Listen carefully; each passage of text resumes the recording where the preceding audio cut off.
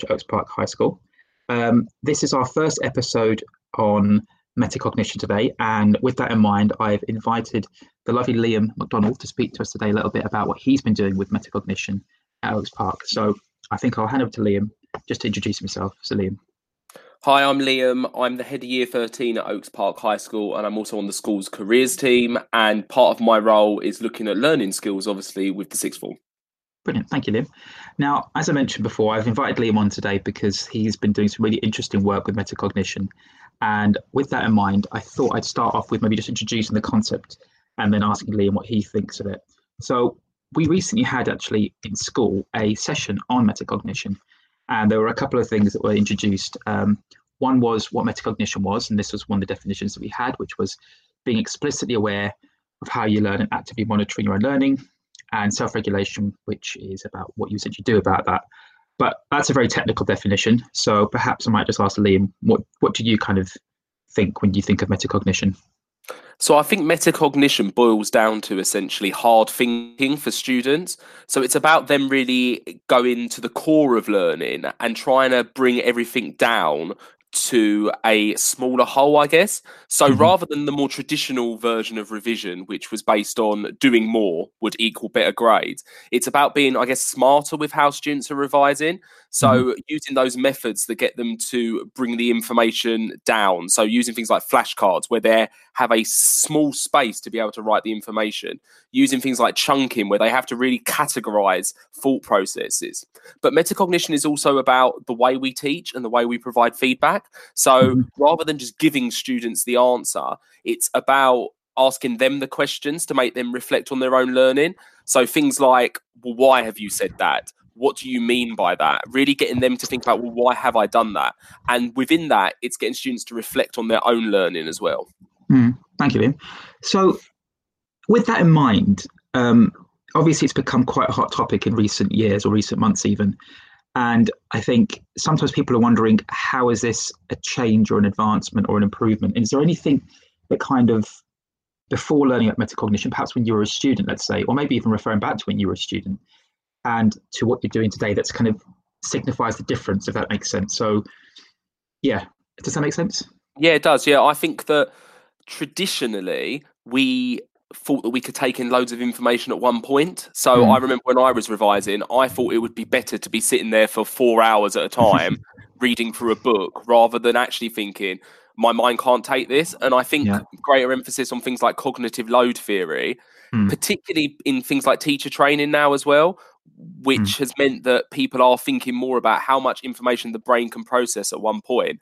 But also, I guess, the move towards a more knowledge-rich curriculum has put more focus on the amount of content that people can have. So things like E.D. Hirsch and stuff coming out has made people reflect more on the amount of knowledge that people need and what knowledge people need. And I guess that's really made practitioners think slightly more about how far the memory can work. And I know that, for example, in teacher training now, they're doing a lot of work on memory and how that can be impactful on learning and teaching within schools. So I guess that may have been a shift, which has meant that something like metacognition has become more prominent. Now, there obviously are still problems with what metacognition is, and I think some people may read the term wrong, but I think on the whole, that's probably why it's become more prominent. That's really interesting. So I'll come back to that question about read the term wrong, but on that point that you've just mentioned there, I think just to make it in a slightly layperson's view in my mind, because I often struggle without analogies in my mind, it kind of makes sense that people would struggle with learning essentially too much and carrying it. And I think you mentioned in staff briefing a little while ago, and I think I mentioned in a newsletter about Daniel Willingham's point about, memory is the residue of thought and how effort and processing and all these kinds of factors play together. So the idea of memory having different components and it working in different ways is really interesting. On that point you mentioned about people misreading it, was there anything you had as an example or thought about that? Was there anything specific you meant? Well, I think what I've seen online is a lot of people now turning this into basically an old style exit ticket. Like, what have you learned today? And people being like, oh yeah, that is metacognition done because the student has reflected on what they've learned, as opposed to boiling it down to what it should be about, which is getting students to think hard. And I do worry that potentially we could be in the same situation that we were, say, 5 or 6 years ago, where there was this move to just thinking about, oh yeah, well, we'll just tick a box. And it shouldn't become like that, which is, oh, I've done metacognition in my lesson, tick, because I've given them something at the end. And I worry that could be something that could be happening because of that definition about it being about students reflecting on their own learning. I do worry that people might turn it into something that it's not. Yeah, interesting. So on that point, I've often struggled with that kind of language as well. And you're right. I think the language is almost a bit confusing because reflecting almost just, it can be, how do I phrase this? It can be a very token thing to do, as you say. You just, I've reflected, I've ticked a box, etc., and so forth. And yet, if we look at, oftentimes these kind of theories come up and they often explain when you kind of port them back into a student that you've looked at who's good. When you take this theory and apply it to a kid who's really good, they're often doing these things, but we haven't had a label for it. And so, for example, if you've got your most able kid in your class, quite often what they are doing when they go home is they're practicing, let's say, exam question. They're realizing that something's not quite right. They're assessing what they're struggling with and what they're doing well at. And all that process of, being aware of their strengths and, reinforcing those and being aware of their weaknesses and constantly coming to you as a teacher to ask for help. That's all part of metacognition, I kind of guess, right? Yeah, definitely. Okay. So yeah, you can see it in your students, I think. So if anyone kind of struggles to see it, I think often look at your best kids and you'll often see them doing these things. And now you've got a label to essentially identify it. They're going away, looking at their work. And yeah. All right. So let's jump into perhaps what you've been doing and this sixth form team. So yeah, where did you actually first hear about it? That's actually a question I asked you. Where did you kind of come across it? So it was something that I came across, not calling it metacognition, when I was training to be a teacher, like I said, because there was a lot of focus on the course that I did on memory and how much information students could take in at any one point. And that's where I was introduced to things like cognitive load theory, etc. I guess metacognition, for me, as the term and using it within school, really grew out of some of the movements from Pixel, and Pixel looking far more at this concept of hard thinking and how students are actually transferring knowledge as opposed to just regurgitating and learning knowledge. And I think we would say, I guess, them undermining potentially some of the more traditional taxonomies within education, like Bloom's, and saying that knowledge isn't this thing that should be pushed at the bottom, and it should be what we're doing with knowledge later on, which is more important. Interesting. Okay. And so how have you been using it as sixth form team? So that's one of the things that obviously you've been doing. So I think how we started out with this was looking at our year 13 cohort and using student voice to think about what were they struggling with. And one of the key things was, as I mentioned earlier, this whole idea that for them, revision meant doing lots of work. And it was thinking more about the end outcome rather than the process of revision and what they actually need to do. So the first point that we did was last year, we began with year 13 in their weekly PSHE lesson, teaching them a range of different metacognitive activities. So, for example, one lesson would be based on how do we actually use flashcards effectively? So not just saying you need to use flashcards, but how are you using them? Are you using things that actually enable you to check your understanding as you're going on? How are you testing yourself with these? Looking at things like chunking, spacing, interleaving. And that was really the surface level that we began with last year. And we saw that it probably did have some kind of impact on the students with the results they came out with, which were better than we were expecting. So then this year, what we've done is we've really tried to integrate it far more within lessons, because what we didn't want it to become was what it could easily become, I guess, is this tag along thing that they do once a week. So it was thinking about how can we actually make this a core part of the Key Stage 5 curriculum. So at Oaks Park, we have a monthly Key Stage 5 sharing good practice session, whereby what we do is we send out information to teachers, and metacognition has become at the heart of that.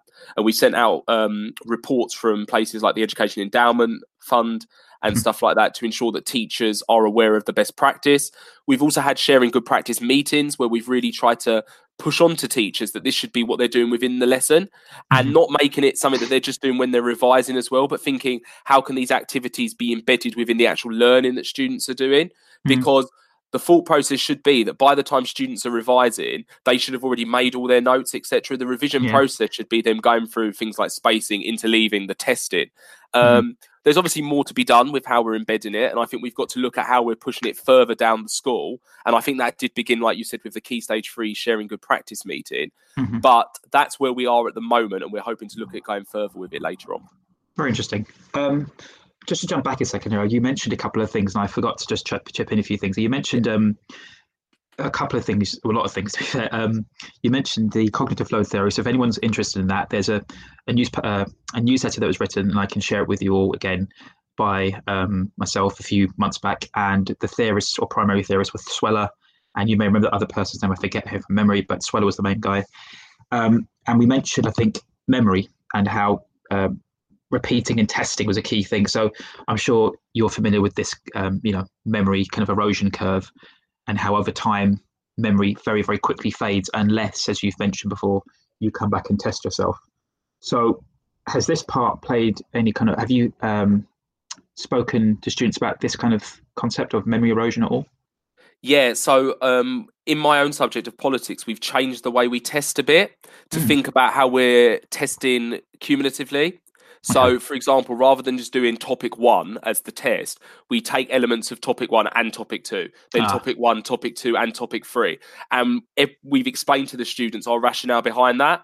And I guess that is a bit of what metacognition is as well, explaining to the students why we're doing things in our teaching. Because I think there's sometimes a habit, for me included, to just say, well, we're doing this activity, this lesson, but they're not going to the science behind why we're doing it. And therefore helping students to be able to revise later on. And for example, with year 13, I go to this kind of graph in a lot of my assemblies, the forgetting curve, because I'm trying to explain to them, look, if you don't do anything and it's not consistent, then this is what will happen. And I think with the way some students think, particularly, and I can only talk about sixth form here, in that 18-month course that they've got, is that they have to learn everything, then do it all at the end. And it is about keeping that consistency going, and obviously ensuring that they're going back to things over time. And we've recently signed up as a school to the Adapt app, which is something that's been utilised. And that builds up a revision timetable for students based on their specifications, with spaced retrieval at the heart of it. So it's going back to concepts, and I think that will be quite revolutionary in how we do things at Oaks Park. Interesting. On that point about the forgetting curve, I was actually speaking to a student yesterday when I was teaching one of my lessons. We were talking about how, as you mentioned, if you don't do something with your memory or what you've learned, you'll forget it very quickly. And tell me what you think of this analogy, but I was likening it a bit like I was likening the brain to a bit like a room that you have no control over, in the sense that you put items into your brain just like you put items into your room. But unfortunately, your brain, you aren't actually able to organize where the items go. So you have to remember through strengthening the memory where those items are. So for instance, if you think about, let's say, something you learned a few weeks ago, it goes into your brain and it's there somewhere in there. But if you don't go back to it, you'll forget where it was in your brain, a bit like in your room.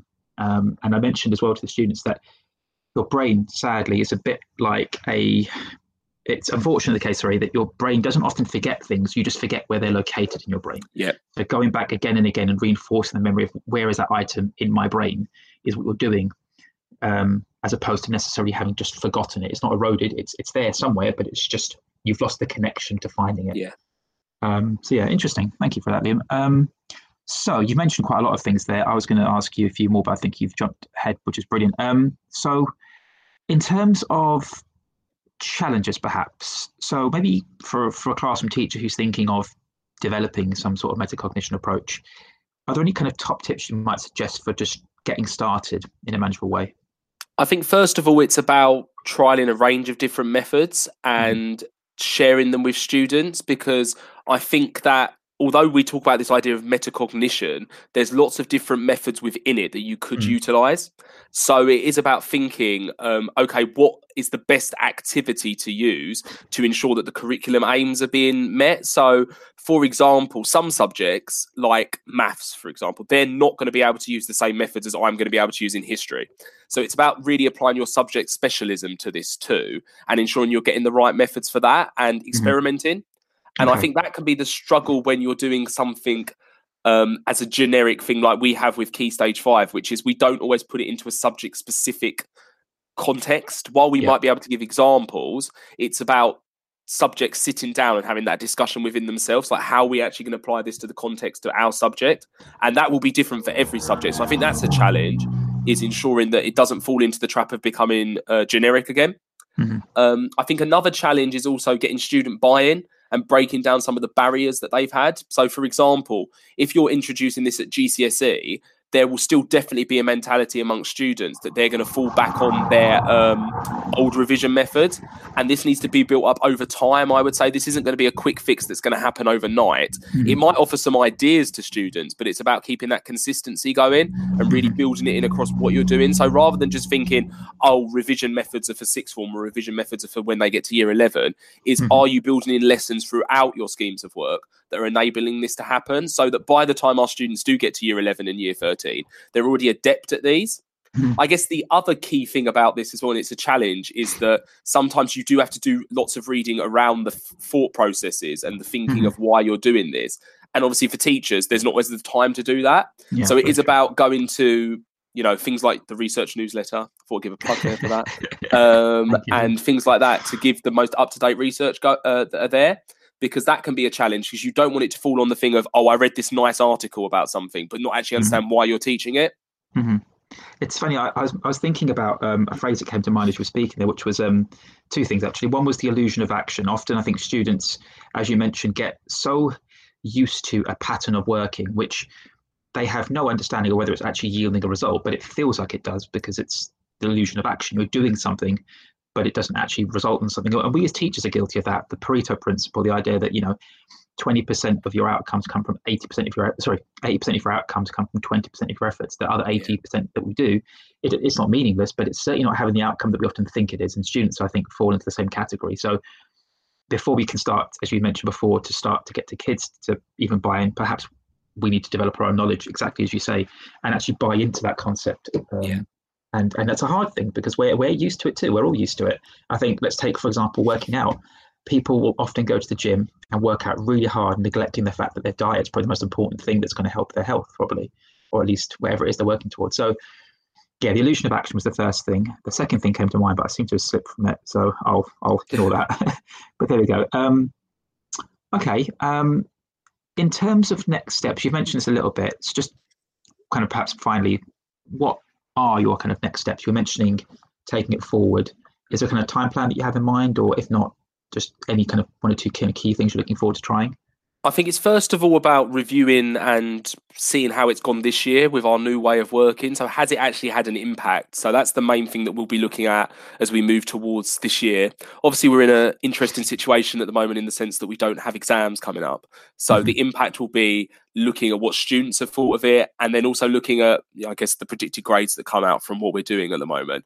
And then moving forward, what we'd like to see happening is this becoming a central component of everyone's lesson planning, and potentially looking at how departments can be within their learning teams, having a time set aside to actually think about how this can be embedded within their schemes of work. Because I think at the moment, potentially, it has become a slight thing that you mention, like you said in staff briefing, you mention at a CPL, but it's then about getting that consistency going and people actually reflecting on what they're doing with it. And that's going to come from, that's not going to be an overnight fix. That's going to be something that's going to come over time as people become more confident with the material they're reading, as the theories themselves become more well known. So, for example, things like dual coding, how effectively is that being used? And it's all about evaluation moving forward, I think, to ensure that we get this right for our students.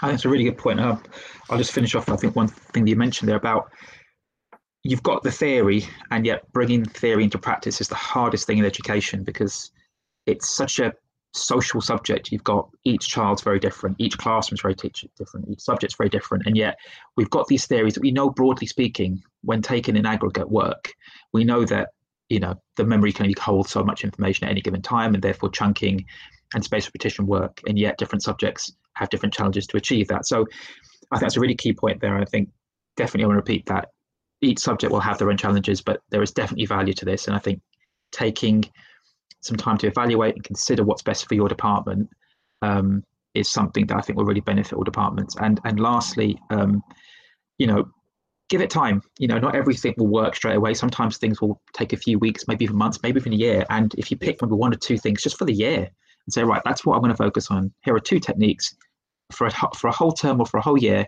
and give it some time. You might find yourself less, feeling that you're pressurized to get lots of things done, and less disengaged if it doesn't work, because you've tried one thing and you've given it its full attention. Yeah, brilliant. Definitely.